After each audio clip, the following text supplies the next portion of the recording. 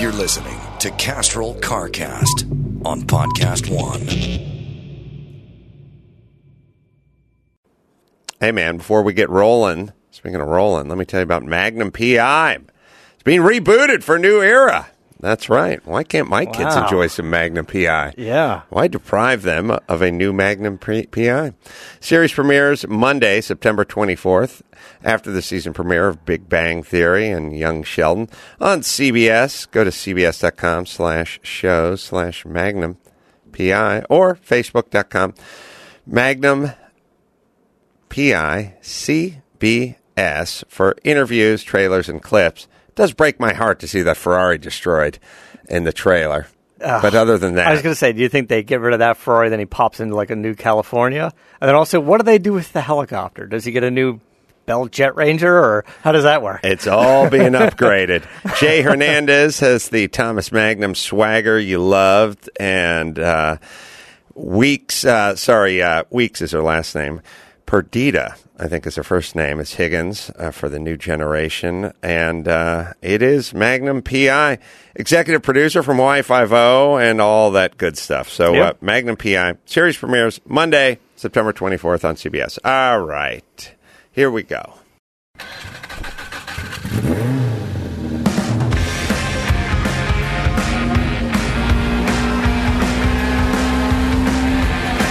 Yeah, get it on. Got to get it on. No choice but to get on. Mandate. Get it on. Thanks for tuning in. Thanks for telling a friend. We love that about you. Right, Matt the Moderator, DeAndrea? Yeah, thank you. I've been sitting here looking at car prices. Why don't you... mystery Mura prices, because we like to gawk. Yes. We're going to discuss many things in today's show. One of them will be the Leitzinger Z car. Yeah. People are curious about. I posted a photo, and people are like, tell me more. Well, I will, or I'll tell you as much as I know. First, I'll tell you about Zybar CarCast, brought to you by Zybar. For better engine performance, horsepower, fuel economy, and lower under-hood temperature, Zybar ultra-thin, high-temperature coating reduces radiant heat by 90%. Put Zybar on. Take heat off. Learn more at zycoat.com.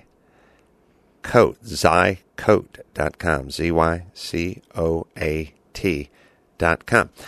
All right. Let's see. The Leitzinger car. Yeah, we're talking about off the air. You took a picture. You sent it out there. I think the radiator showed up today. Oh, yeah. I saw them working on it. Big excitement. Sean was in early this morning. He was test fitting it, put the hood on, adjusting the height.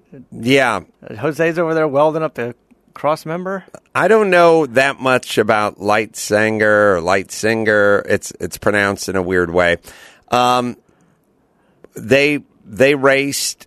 Well, you take a deep dive, Max Zapata, into Leitzinger racing. I believe they started off with Datsuns and they got into the Zs, and at some point I think they graduated past that into GTP stuff or whatever stuff, Daytona stuff or whatever it is. How did this car come to be? Is this one of these ones that Les found? He's like, you should buy it because it's something, and you said, sure? Or you were familiar with Leitzinger already? I kind of knew Leitzinger. Again, it's a kind of a thing where you think Bob Sharp when you think about Z cars, and then you think about BRE, and you should be thinking about Electromotive, which many people don't think about, but Electromotive sort of dominated in that world. And then right underneath that, there's like the second tier stuff, which is like a Devendorf? Yeah, Devendorf. Well, Devendorf was Electromotive. Okay. Leitzinger wasn't. So the Devendorf brothers were Electromotive. Electromotive is really interesting if you guys want to take a dive into the Z car world. And I think they started what Electromotive did is they started with like B210s and maybe got into 610s or 710s and then got into Zs. And then got into crazy turbo Zs, where they were like taking a straight 6 and slanting it on its side and putting crazy electronics on it, because I think they come from aircraft and aircraft electronics and engineering. So they started going crazy on their Zs. then their Zs were really dominant, and then they went into GTP, and their GTP stuff was super dominant. But people don't really fully appreciate the Electromotive brand.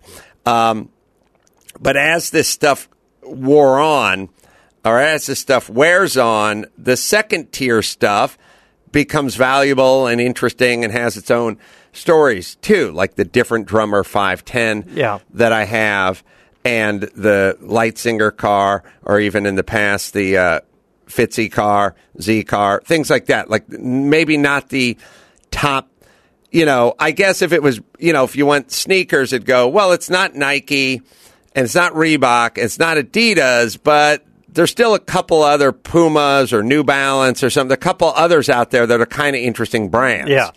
And K-Swiss. That's what the Leitzinger would be. So this Z car I got, I don't remember why. I just remember I like Z cars, and I like them in that trim with the flares, the 280ZX. The stuff that's coming into vogue now, the 280ZX with the flares and the valances and everything. And at some point, one came up for sale, and it was completely done. But it was completely painted and everything, but it was all bondoed in, like had tons and tons of Bondo on it. And we realized that Bondo was like 50 pounds of Bondo on the body, and we just realized it wasn't done right, so we just taken the whole thing apart and basically taking a finished-looking painted car down to a very unfinished-looking sort of vessel.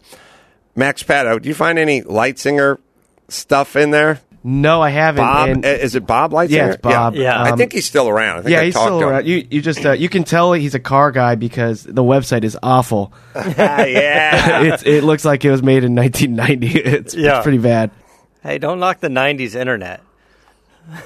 That's where Matt made his bones. That's right. So what is the Leitzinger thing? They're a little light and loose on the information on the history and stuff with him, because I looked it up the other day as well, and it was just like it wasn't like a ton of stuff up there. There's another 280ZX out there that Jim Fralla built that's a Leitzinger car as well that we see at the races. See, Jim would probably know. It'd be nice if our buddy Steve Yeager from Nissan was around, because I feel like he's an encyclopedia of that kind of information. Mm-hmm. Even Pete Brock probably raced against him. Well, there's got to be something in. There's probably something in sports car racing or sportscarracers.com or racingsportscars.com, which is another horrible website. That's terrible. That has all the information, but it's terrible. I've even made donations to them before. I get so much information from you guys. Do they allow you to add a note with your $20? Your note would be, get your shit together. Fix all of How this dare nonsense. You? It was $100, $20. Yeah, that was the biggest donation they ever got. Was your $100? I'm sure. I love this website, but it's well, you don't love the website. You love the information. I love the information. It's the only place. I don't know where to start. As soon as I go to the website, I don't know where to start. Right, and if you try to hit manufacturer or driver or whatever, you get one letter in, and then you don't get to finish the name. Yeah, it just gives you 1,000 other names that start with a P, and then you're done. Or if you want to type in Datsun, you get to put D in, and then every other car that Daimler Benz comes up there, and you can't finish type. Why won't they just let you type in what you want to type in? I have no idea. I'm scrolling through the list of drivers with an L. Yeah, you can't type in Leitzinger. You can only put L, and then every single other driver that. And you, by the way, worldwide, you'd be surprised how many drivers have a last name that start with an L. The whole time you're talking, I'm still at L.A. It's literally thousands of guys whose last names start with L throughout driving history. At the bottom, it just said more. I scrolled all through that to get to the more button. Max Pata, I want you to fix their website. All right. What do you got, Max Pata? On Leitzinger? Yes. No, I didn't just know in life? I didn't know if you're moving on. I really have nothing.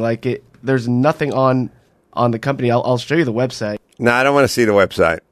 Bob Leitzinger. Go know about that. I emailed Bob Just and I asked if he wanted to call. Yeah, I emailed him already and asked if he wanted to call in. You want to call it and explain? Well, thank you. But you got to go to racingsportscars.com or whatever. Then you can look up the Leitzinger. What I found was some of his spec sheets here, from this website, from 64 to 67, did some racing, then in 76, and then 79 to 94, 158 events. Let's see, we've got 2 wins, 4 second-place finishes, 5 third-place finishes. All right, Max Paddle will look it up. We'll find out. But and then it kind of stops. Then it's like a picture of a car, and then that's it. He was with Z's, and then he graduated into bigger stuff, I think, at some point, as I recall. 240s, 280s, 300s, then it says an Elan, and then Firebird, and then 280 again.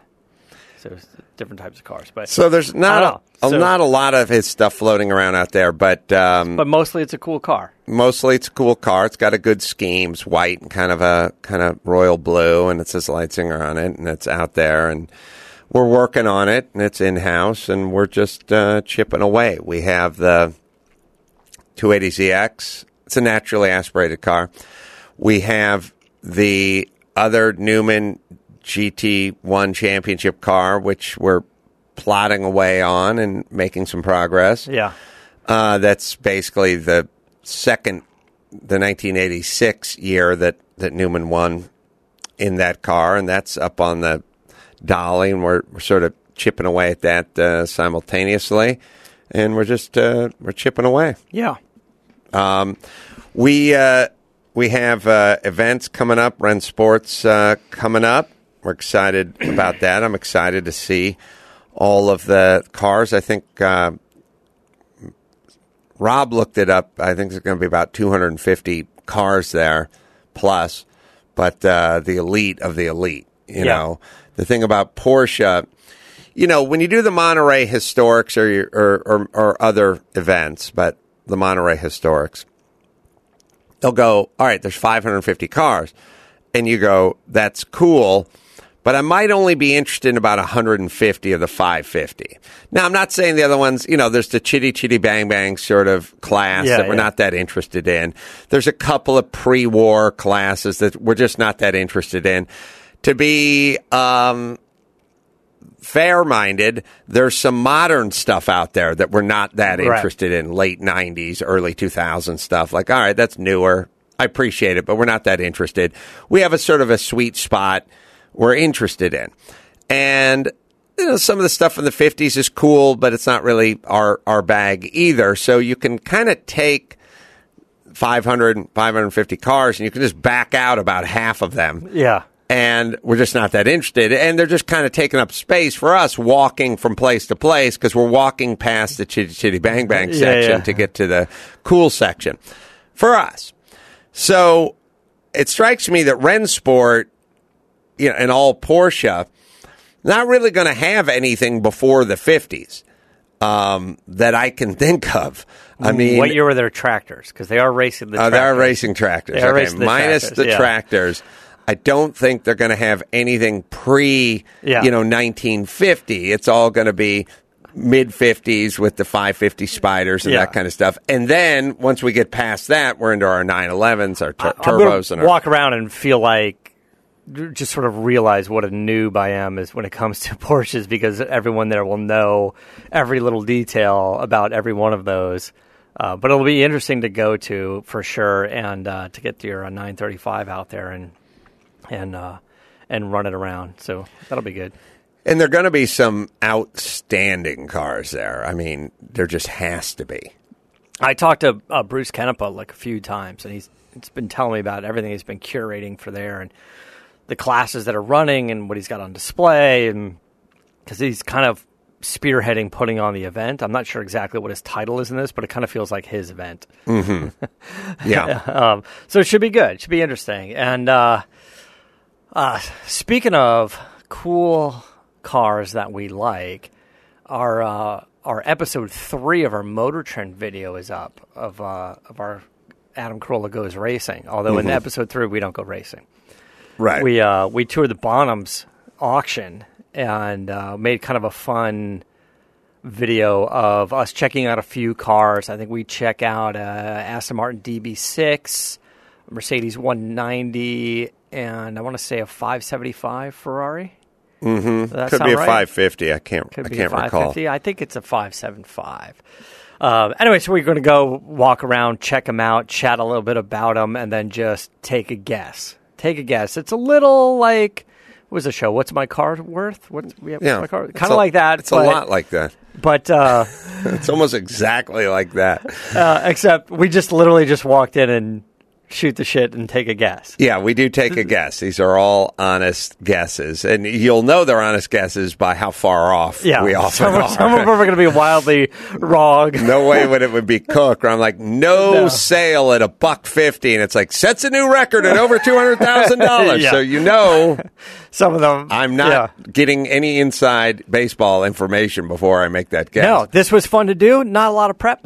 Not a lot of prep, but I thought it was fun to do. We're going to do another episode of this for next week, and we've been talking about, like, why can't we turn this into some sort of TV show or put this out there in longer form? I think we'd like to do that. So. I'd watch me. Would you? I don't know about you. Yeah. You mean would I watch you? No, I mean, I don't. Yeah, no, okay. That's what I meant. Yeah. All right, Max Pata, what do you got? Deep dive into it is a deep dive. I mean, because his son Butch is actually the one that's taking all of his Google SEO. Oh, that's right. Butch is so racer. Butch is a lot more prominent on the internet. Deep dive. Bob Leitzinger, 79, 2 wins. Most frequent makes. He Nissan 240 SX. He drove the most. A 280ZX next. A 300ZX. So I guess I have one of his, maybe 2 or 3.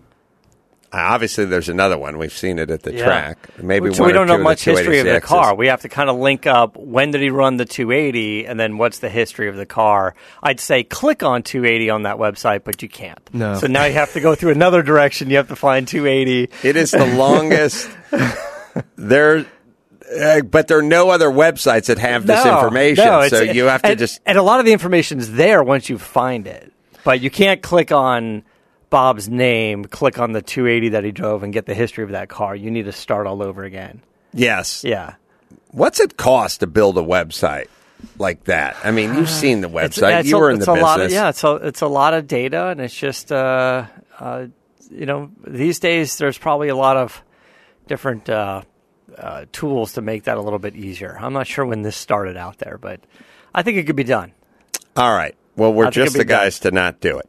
Yeah. So you can go to motortrend.com. Go to motortrend.com/Adam. You can see stuff up there. Also, we got a little promotion going on if you guys want to subscribe to Motor Trend. I think if you go to motortrend.com/redeem and type in promo code Adam, you get 30 days of Motor Trend on demand for free. Oh, really? Yeah. And you can go to Channel 501 on Pluto TV and check out our streaming channel at Chassis there. Lots of good stuff up as well, showing the movies and all that good stuff. And there's a lot of good, if you're into the gears, there's a lot of good stuff on Pluto. I mean, the Indian Wrecking Crew and the 12 O'Clock Boys and all that kind of stuff, and one narrated by Jay Leno. There's a lot of really good-looking stuff up there if you want to. Obviously, if you're listening to us, you're into cars pretty heavily. You can get that app. I think you can get that app on your mobile device, like your iPad or your phone. If you just want the Pluto app to watch that stuff, you can do it. All right. What do you got for Wrangler?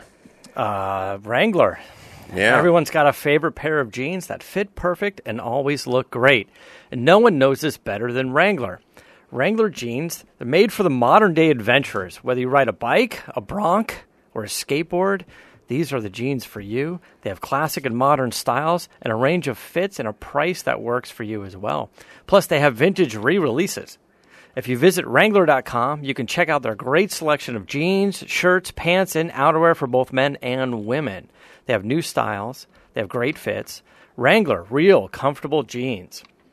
All right. Let's see. You got some emails up there, Max Pata? Yeah, and if anybody wants to write to the show, email carcastshow@gmail.com, and we'll answer them on the air. This comes from Jeff. He's from Virginia. He says, "Hey, guys, love the show. Any updates on the SEMA Z build with that rare Nissan power plant? I haven't heard much else about it. I know you're super busy and some projects have to wait. I was just really excited to hear about this one. Okay, so here's where we're at as of when we're recording this in terms of the builds and the things that we're doing. We have the 935 Porsche, not taken apart, but somewhat taken apart. There's some suspension stuff, some caster and camber stuff. There's some isolators, as Sean would call them. The rear half shafts go through this big rubber donut, like the size of 3 bagels. It comes around, it's about 7 inches around, and it's a big rubber isolator, I'd call it, that would go, or Sean calls it, that goes between the transmission and the half shafts into the hubs, and the bolts go all the way through it, and it just basically creates a joint there. Anyway, the existing ones were kind of cracked a little bit. Yeah. Sean was worried about them, so we found some, and now that's why those half shafts are out. They're really cool looking, I don't know, titanium, whatever. Yeah, the half shafts. We're trying to track down some U-joints, some new U-joints for it as well. Are we? Yeah. Oh, Sean doesn't like the look of the other ones. So yeah, he said they were used. Yeah. So we're that car's getting prepped to go to Rennsport. The Leitzinger Z is being worked on. The 86 Nissan GT1 car is in about the same shape, maybe a little further along. There is a BRE 510 that's an authentic BRE 510 in yellow and white. You guys can find pictures of it. Privateer car that is in some position to get, it's in primer, let's just say, and needs everything put on it. Yeah. And seems kind of ready to go, but that's a process that's going to take a little while.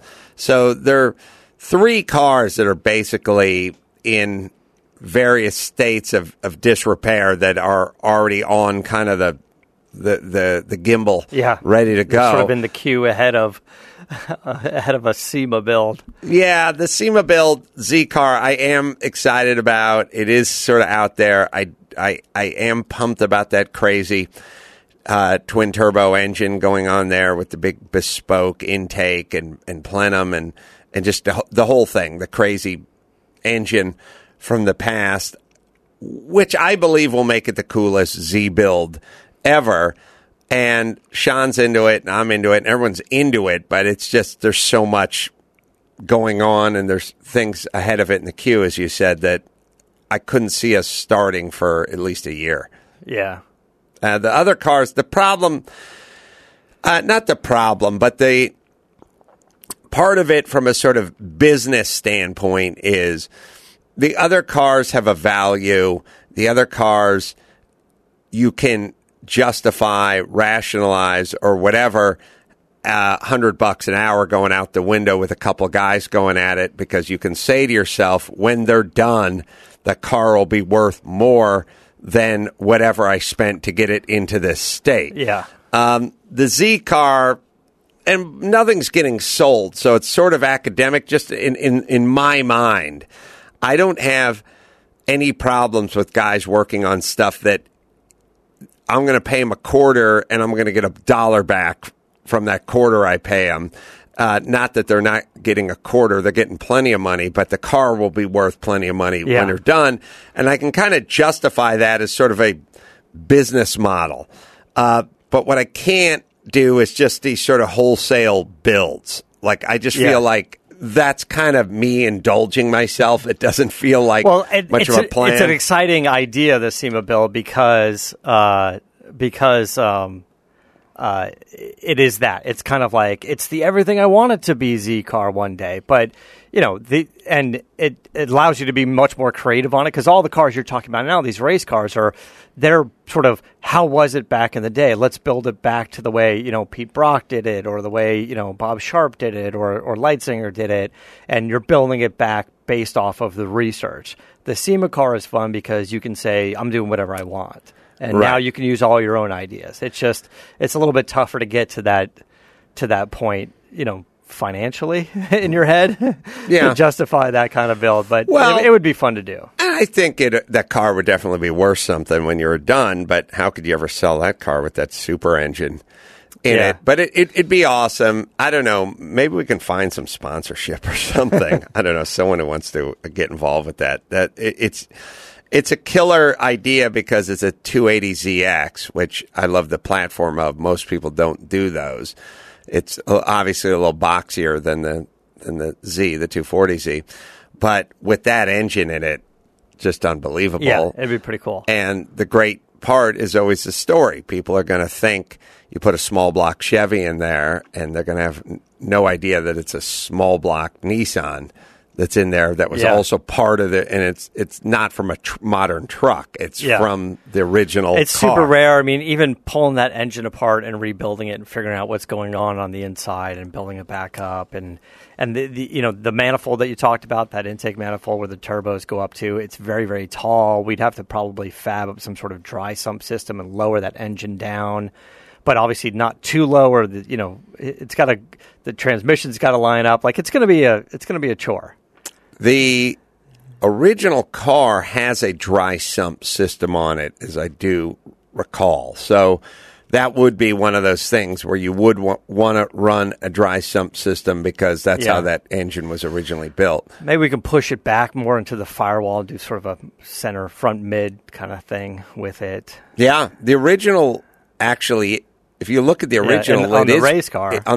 Sorry, I keep saying the original. On the race car, which we have, it is pushed back pretty far. Yeah, that's an interesting car because it's basically a tube frame car. So you put the dash wherever you want it. They start with the chassis and the engine, right? You put the engine where it needs to be weight wise as best you can, and then you kind of build around it. It'll be interesting to do and still make the interior look. What paint scheme would you do on it? Would you do it like the original car, like the Bob? I don't know. I mean, Sharp, not Leitzinger. Well, one of the big questions would be is, do you want it to look like a street car, or do you want it to look like a racing car? Do you go with, like we talked about, maybe doing like the Singer of Datsuns or Nissans, right? Yeah. So do you go with a nicer kind of as best you can make interior? Here's what I think. I think all of the stuff that's racing inspired looks better than the street version all the time, every time. But the question is what era are you going for? So like on the outside of the car, you might want to have center locks rather than lug nuts. Yeah. Okay, that's a racing thing, but it's a good looking thing. Yeah. On the inside, when you take a look at like Singer stuff or some other stuff, you go, well, this is a little more civilized. It's not sheet metal everywhere and a roll cage and no passenger seat. But it is reminiscent of the race cars from the 50s and the 60s. You know, when you put your head inside Nick Mason's GTO, it's got a dashboard. It's got a seat. It doesn't, I think it has a passenger seat. I can't recall, but many of those cars did have a passenger seat. You know, it's got a spare tire. Like it feels, you could drive it to the track and then go race and then go drive it home. You know what I mean? Yeah. It's not, you know, it doesn't have a headliner, although it might have a headliner. Like it's kind of, if you go Porsche, you go Ferrari, you go whatever, as you cross from the 50s into the 60s, into the early 70s, a lot of those cars did look like kind of street cars. Yeah. You know, a lot of those cars, like Porsche, American cars, you know, you go look at a racing Corvette, it's got a Corvette steering wheel on it, like from the factory. Yeah, and there is sort of this hybrid middle ground between, the the Mercedes interior versus the racing car interior. You pop your head into a Bodie Stroud car, Ring Brothers car, and you'll see nice, good leather seats with a roll cage, and a dash. It'd be interesting. We'd have to really put it out there and sketch it up and come up with some ideas for it. All right, let me tell you about Evans Coolant. The water in your coolant rusts, corrodes metal, has a low boiling point, builds pressure inside your cooling system, causing boiling over and burst hoses. Why would you do this? Now that we have full synthetic, why go mixed? Yeah. You know what I mean? Why not just go with full synthetic? Or we always talk about your rear end, your transmission, your crankcase, all the braking systems, hydraulic systems, clutch. There's no water mixed in with any of that. Why are we mixing the water in with the radiator? Trying to get the water out. Get the water out, man. On the racetrack, you do not use any water in there. Evans waterless coolant, developed the only waterless coolant on the market, and it is the best. Learn more at their site, evanscoolant.com/fightback. That's the evanscoolant.com/fightback to fight back against the water in your coolant. It's Evans Coolant. And Mike Torville is on line 2. He's from Evans. We'll talk to him. Mike, am I saying Torville correctly? That's correct. Yes, I'm here. Yep. Good to speak to you. Where are you calling from? I'm calling from Suffield, Connecticut. Is that the home of Evans Coolant? It is the home of Evans Coolant, although it's manufactured in Pennsylvania. We have a blender out there in Pottstown and a blender in Stroudsburg, and a warehouse in Pottstown, about 5 hours away from here. It's funny. We all grew up sort of dumping water into our radiator, and then dumping, antifreeze into the radiator, and then mixing the water with the radiator, and then sometimes just forgetting about it, just taking the hose and putting it in the radiator. Right. But as I just went through the rear end, the transmission, now even shocks with oil in them, and braking, and every other system in the car, there is no water involved. What took so long? And how long or maybe it didn't. How long has Evans been around? Well, we've been really marketing this coolant strongly for the past 10 years, since 2009, although it's been around for a while. It had a cult following because it was used in racing. It wasn't promoted much. Jack Evans and Tom Light it's a small company, and didn't really promote it very much up until around 2009. So now we looked at a heavy-duty market for a while because, a lot of the trucks and heavy equipment could use the waterless coolant. But I think we've sort of found our niche here with hot rods, muscle cars, classic cars, whether it's for preservation purposes or performance. It works really well, and it really goes beyond the capabilities of water-based coolants in a lot of different ways. Tell us about that. What's the advantage of Evans waterless coolant? Well, you talked about water and water not being used in some of these other fluids, but if you think about it, the coolant's job is to transfer heat, right, away from the metal, keep the metal temperatures under control. But and nothing's better than that than water. That's why it's been used for so long. But water has its drawbacks, right? I mean, water, as you mentioned, it causes corrosion, electrolysis, and you're always fighting against those things. Whether it's additives, changing out the coolant periodically to make sure that your cooling components, your radiator isn't rusting out and pitting and degrading over time. But I think the bigger difference is with Evans is its high boiling point. Without the water, the boiling point of Evans is 375 degrees. That's much higher than the boiling point of water at 212. So you think, okay, well, water's good. Water's the best heat transfer liquid you can get as long as it remains a liquid.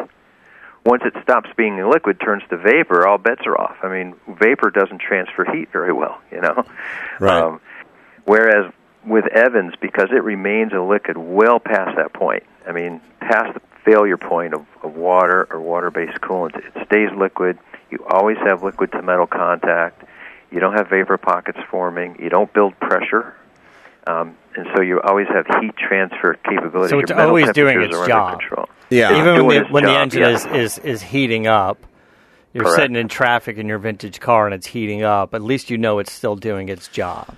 Well, Right. anyone who's pulled a water pump off and taken a look at it after you pull it off and you see the inside of it and it just looks like it was at the bottom of a lake for a long period of time.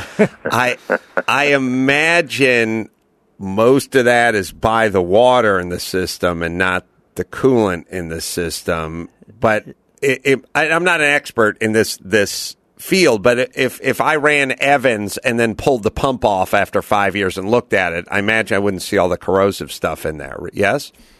You're right. You wouldn't. Unless, what happens over time is, with any coolant, especially Evans, it's in there and it begins to scrub out some of that old scale and metal deposits that build up. So you may have a little bit of that in there.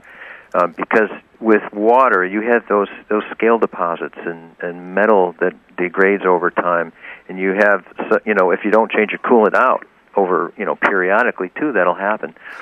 But you're right. With Evans, if you put Evans in there and years later you opened up and looked at the water pump or the radiator, you aren't going that the thermostat, where you often see that corrosive effect Right. over time. It won't look like that. It'll look like the day you put it in. That's why a lot of museums and collectors use Evans. Is there anything you can't put it in? Like, is there any motorcycles or diesel trucks other than, let's say, a Jay Leno steam engine car? Hold on, I got a 935. So I'm going to cross myself off that list. Yeah. Yeah, and you mentioned Jay because he's got it in several of his cars, and he's had it in his Duesenbergs and some Bugattis for almost 20 years now, and that coolant looks like it did the day it was put in. But to answer your question, is there any vehicles that you don't want to put it in? Well, some of the modern vehicles are difficult because they're complex. It's difficult to drain out the old coolant and put it in. So sometimes the installation's tough. And if you have narrow passageways or a double or triple pass radiator, it's restrictive in terms of flow. And so you may find that the coolant will do its job. It'll just get a little warmer, So, because if the coolant's held longer in the engine, it'll just pick up that much more heat. We expect to see maybe a little bit higher temperatures on your gauge when you run this? Most times Evans will run at the same temperature, but they're probably 25, 30% of the time we hear people back saying, hey, it's running a little warmer. It's running 10, 15 degrees warmer. And so you may see that, but I think to the earlier point, when it continues to do its job, it's acting like a sponge. It's pulling that heat out, absorbing the heat. Where the coolant temperature may be warmer, the metal temperature will be lower and more under control. Is this a fair statement? And you can correct me if I'm wrong, but when it comes to full synthetic motor oils, you pay a little extra, but you don't change them. Your oil is often, it's better for your engine, and then you don't have the cost of every 3,000 miles or 5,000 miles. You can go quite a bit further than that. Does that sort of apply to this waterless Evans coolant system? Is it a fair statement or analogy to make or comparison to make? It's a good analogy, actually. It's the same idea. You're right, because Evans will last. I mean, it could last the life of your engine. I mentioned Jay's had it in his cars for 20 years without changing it. If a car is sitting for a long time and it's not subjected to contaminants and other coolant perhaps being added in mistakenly or somebody topping off with water, it will last a very long time. You will change it less often without those corrosive effects. So same idea as a synthetic oil. The duration, its life will just be extended that much longer. How does it go in terms of racing applications? We do a little bit of racing, and they don't obviously let you run coolant, traditional coolant out there, because if something goes wrong, everyone's going to be sliding around the track all over the place. So they must have some sort of certification or something of like what you can run and what you can't run. How does that work? Well, I'm glad you brought that up because we're asked that all the time. Evans is a glycol-based coolant, and it's just as slippery, so it's just as hard to clean up. It's no easier to clean up or no more difficult than water-based coolant. But the NHRA, since last July of 17, has now approved it for use on the tracks. And you might say, well, wait a second, if it's just as slippery and just as difficult to clean up. Why would Evans be allowed to be used on those NHRA tracks? The difference is the pressure. And if you think about it, Evans running at maybe 2, maybe 4 pounds of pressure at the most, even under those extreme conditions. Now, those 4 pounds of pressure will mean a couple things. No vapor buildup, no pressure. The likelihood of Evans getting on the track is lowered by so much. And if he did bust a hose and you got coolant on track, it's going to be a little drip, not a high-pressure, high-volume spray. So the amount of coolant may be a small 2-inch puddle versus a big explosion of coolant. So the risk has been mitigated by so much, the NHRA decided to make an exception and allow Evans for use in NHRA tracks. That's a very satisfying answer. Yeah, I love a satisfying answer. So now it makes me wonder: do I have to, if I'm building my muscle car or something, or your race car, do you change the cap? Do you change the pressure of your radiator cap? There's no real need to do that. I mean, most people around are just running a 16-pound cap. We'd say, hey, you could go as low as a 7-pound cap, without any issues, and you probably won't notice any difference because the cap is reactive to the pressure generated, and if you're only going to generate 4 or 5 pounds of pressure, the 16-pound cap is fine. Some people say, well, why don't I go to a 4-pound cap? Well, leave a little margin there, Yeah. You have a 7-pound cap is fine, because if you did generate up to 4 pounds, you may generate enough vapor to lose coolant. Unlikely, but 7-pound cap, but no real need to make that change.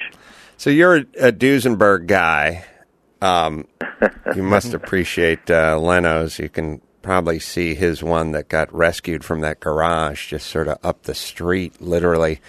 Yeah. That house, if you ever see that, it wasn't Jay Leno's garage back then. I just think it was, I don't know, some MSNBC or some show, captured it, the History Channel or something. You ever see that one, Matt? Oh, I think it was on Rides. Maybe it was on an episode Rides. Of Rides. It was funny because I always used to run into Jay at the automotive bookstore that was in Burbank. And he used to hang out there. You guys are nerds. And I'd come by there. I'd pick up a book on P-51s called Death from the Sky, and he'd show me his Duesenberg book. And I still, it was back before, it was before the internet. Scone. He'd be sitting around there. It was a group for hardcore dudes. Yeah. Now, little did we know, this Duesenberg was sitting in this garage because of earthquake damage. The garage door had been jammed for years. And it was literally up the street. Like, while Jay, the world's greatest Duesenberg lover, second to Mike, but with a checking account. With a budget. Like Mike with money. And he was standing in that bookstore every weekend, not knowing that, literally down the street in a super unpredictable, a house that would never have a Duesenberg, 1,200 square foot stucco box in the valley where I grew up. And there it is, just up the street, 200 feet away, there's a Duesenberg sitting in the garage. Somehow Jay gets wind of it and goes there and pries the thing open and left it, rebuilt the motor and everything and put the Evans coolant in it, but never painted it or restored the chrome or any of that. And I imagine that's one of the rigs that possesses the Evans coolant as we speak, yes? Yeah, and he's got it in I think it's 1931, and of course he's got the green one and the blue one, and if you've seen those right there in a row. And, it's funny, we check the coolant in there every year or two, and I go down there for some reason or another, and the coolant looks like it's, say it's put in. But those cars are just so beautiful. They're just such a work of art, And I know Jay's even said before that sometimes they would take the body off of those Duesenbergs because people didn't like them back then. They were kind of boxy, but looking back, I think they're just a work of art. I like Mike. I like his reason for going to Jay's garage every year. I got to swing by and check the coolant in your Duesenberg, and you're like, it lasts 20 years. You're gonna go there and be like, we just heard on CarCast, you said it lasts 20 years. It's like, what are you coming over here for? I got to check the sodas in his cooler. That's why I go. It's not the coolant. He's got the big old cooler right by the rolling door. Yeah, that's the Model X in the garage for 50 years. My problem with when I watch these shows, and Max Pat, I don't know if you can figure out where that house was in relationship to like Burbank and that bookstore, which is like Burbank and Magnolia, but it was literally down the street. My bigger problem with all those shows, like, first I'm delighted. Like, then I see the adult daughter who goes, I've lived in this house for 49 years. I had no idea that my dad had a Duesenberg in the garage. And I'm like, I guess you guys were pretty close, huh? Yeah. You go to a lot of Dodger games? Yeah. Like, I always want to just delve into their relationship and what went wrong. Right. Why you never deposit to go in the garage. Not Jay. Jay's like, yeah, good for you. Now we're going to pull the car out. Bernard! Yeah, stop talking. Bernard! Let's go. Just a few miles from NBC Studios. A few miles from NBC Studios, Yeah. right. But the bookstore's a few miles from NBC Studios, too. So it's right there. And Jay, like, literally drove past that thing. You know what makes me want to do? Makes me want to kick in every door and yell, what's in the garage? What's in the garage? You got a mirror in there? Who lives here? Show it to me. And Well, you can start with, how close are you to your parents? You can start with not that that question. close. So my dad, wait a minute, I got to get to my dad's house. He's got a Honda CRV from 1987 in there. Yeah, with a cloth interior. Evans Coolant is the name. The website, evanscoolant.com, is where you go, and you can find out all about it there. We love the product, Mike. Thank you. Thanks for being a part of the show. Yeah, thanks for having me on. Our pleasure. And, yeah, interesting. I never really thought about that, but if you got the Duesenberg and you're going to be parking it for 20 years, you can't just have a bunch of tap water sitting in that radiator, can you? And in the block and beyond. No. No. You want the good stuff. So this guy wouldn't tell Leno what was in the garage. Leno just knew something was in it. He'd even like take him around, for rides in his Stanley steamer and everything, trying to, win him over. Still wouldn't say do it until he moved away to a retirement home. And then he finally was like, all right, you can see what's in the garage. And his daughter showed Leno. She hasn't even been in the garage for 50 years. She always just knew an old car was in it. That's what I'm saying about the relationship. What kind of back and forth do you have with your dad when he's got a priceless Duesenberg? Yeah. And I'm telling you, this house, those broken down valley houses, like with the swamp cooler and the bad stucco and 1,200 square foot and the dead lawn, that's the house. I mean, literally, you're living in a house, and the car that's in the garage is worth more than the house you're living in, and the old man's not sharing the good news? Yeah. There were newspapers stacked up in there saying World War II's over. That's right. Or will be soon. It will be over soon. Right. You think Jay kind of like Fast and Furious 1, like on the roof of the garage to sneak in to find like the Hondas with the missing engines? Like, how did he know something was in there? Like in the middle of the night, he put on his black denim, and then he kind of went up on the roof and stuck dropped down. 13 ever built, only 4 exist now. Let's see if we can find out what that car may be worth, because that is, I don't know that car culture. I mean, you could tell me, our car's worth $1 million. I'd go, oh, okay. And you could go, that car's worth $15 million. And I'd go, oh, okay. I would imagine it's closer to 15 than it is to 1. I'm going to go ahead and remove 1 from my estimate. But you could tell me it was, between 4 and 6, and I'd go, oh, okay. But 4 left on the planet? Yeah. That's a doozy. Let me tell you about Zybar. Revolutionary new product. Our CarCast team is excited about these guys over at Zybar. Ultra-thin coating for manifolds, headers, turbos, tailpipes, mufflers, tips.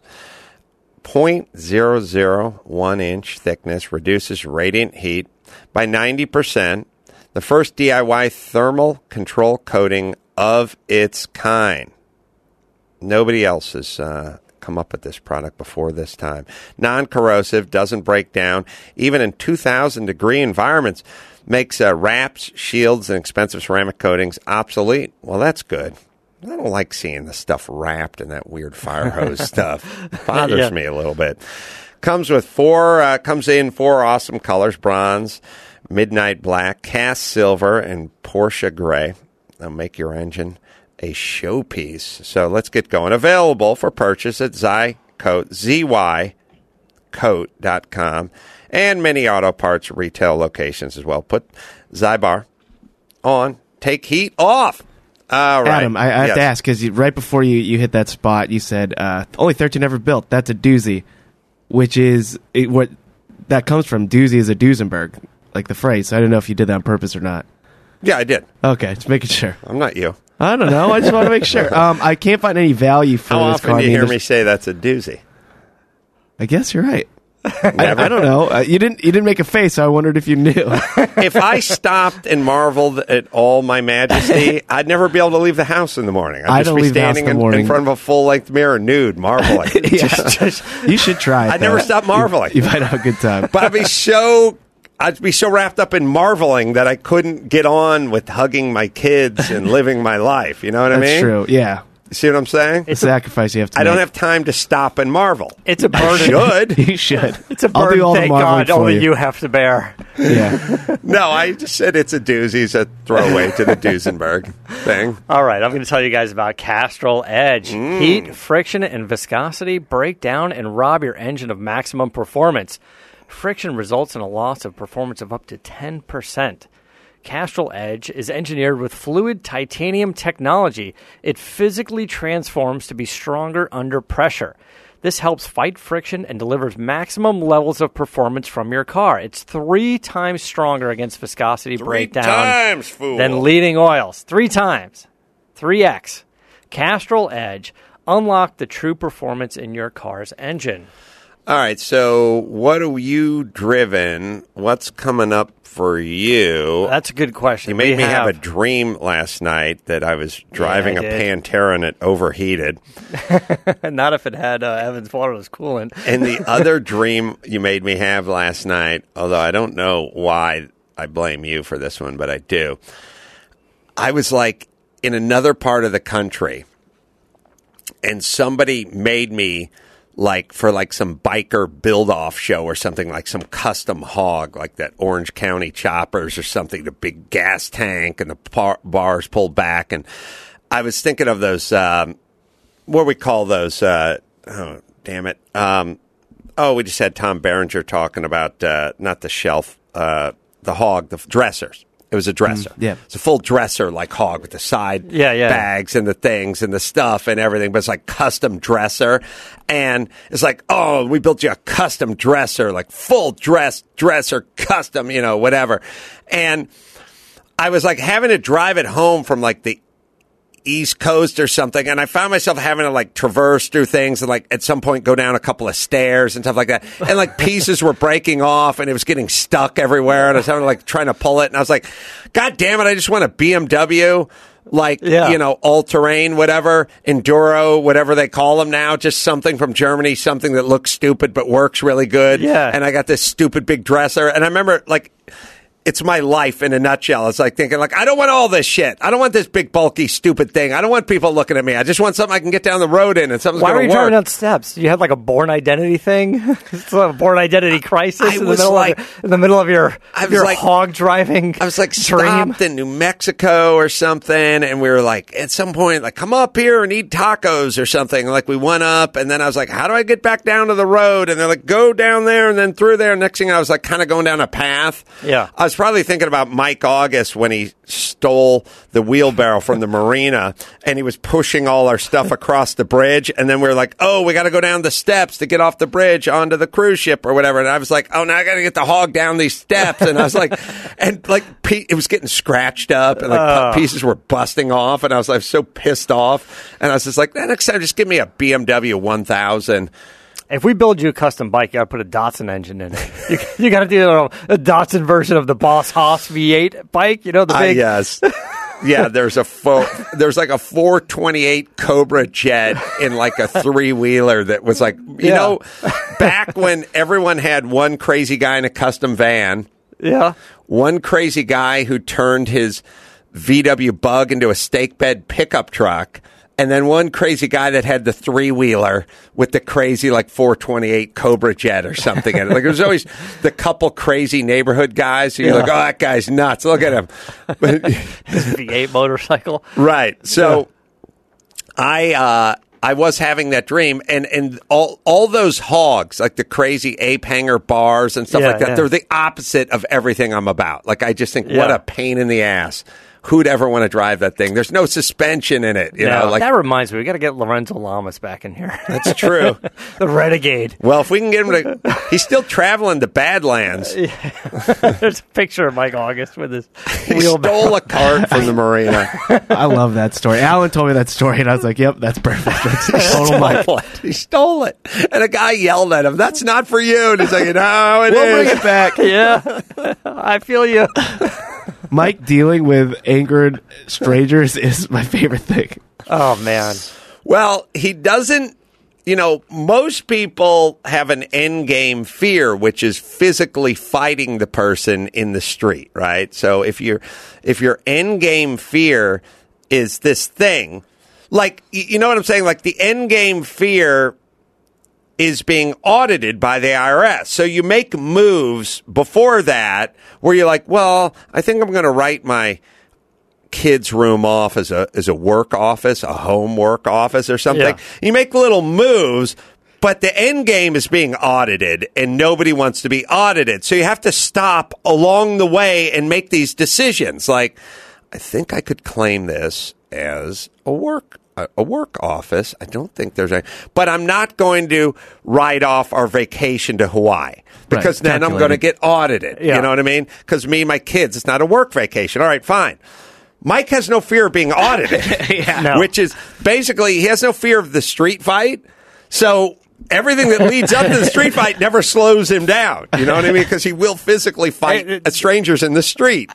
Which True he story, has though. done. He never skips a step. He never skips a beat in that whole thing. The funniest story is in Chichester when he's driving the van and he's going down like the wrong way on the street, and everybody is so nice. And he's got his window down, and the little old woman in her car, like a foot below, because when the van goes, "Excuse me, sir, you can't go this way." He goes, "Shut up."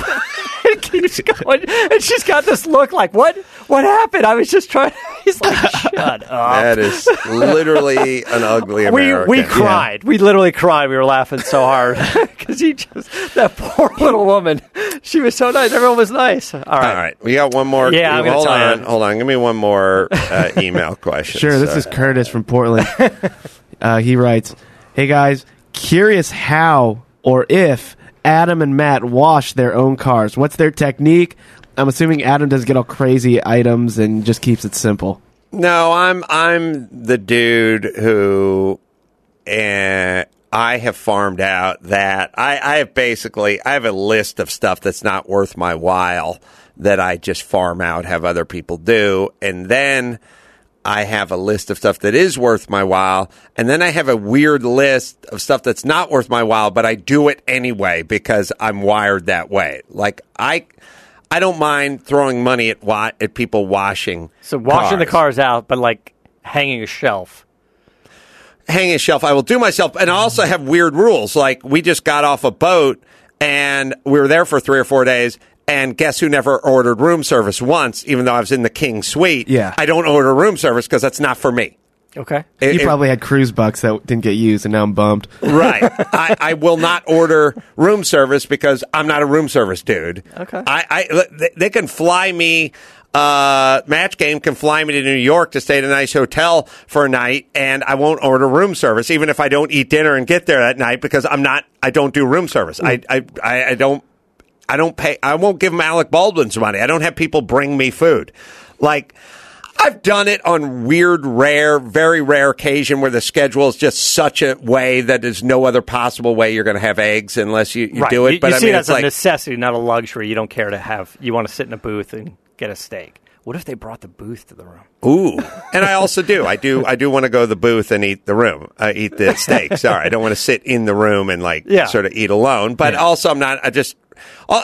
My wife I'll come into the room. There's like room service everywhere, and I'll go like, "What's going on? We're hungry." It's like, "Oh, go down to the cafeteria then. Go eat eat in the lobby." And they're like, "We want to eat here." And it's like everyone finished half their pancakes and half their whatever, and there's $12 worth of orange juice that someone took 2 hits off. Well, I and like the walk. Yeah. I like the walk, and I like to see what's going on. So, like, going to get a bite is like a reason to check something out. Like, just go walk.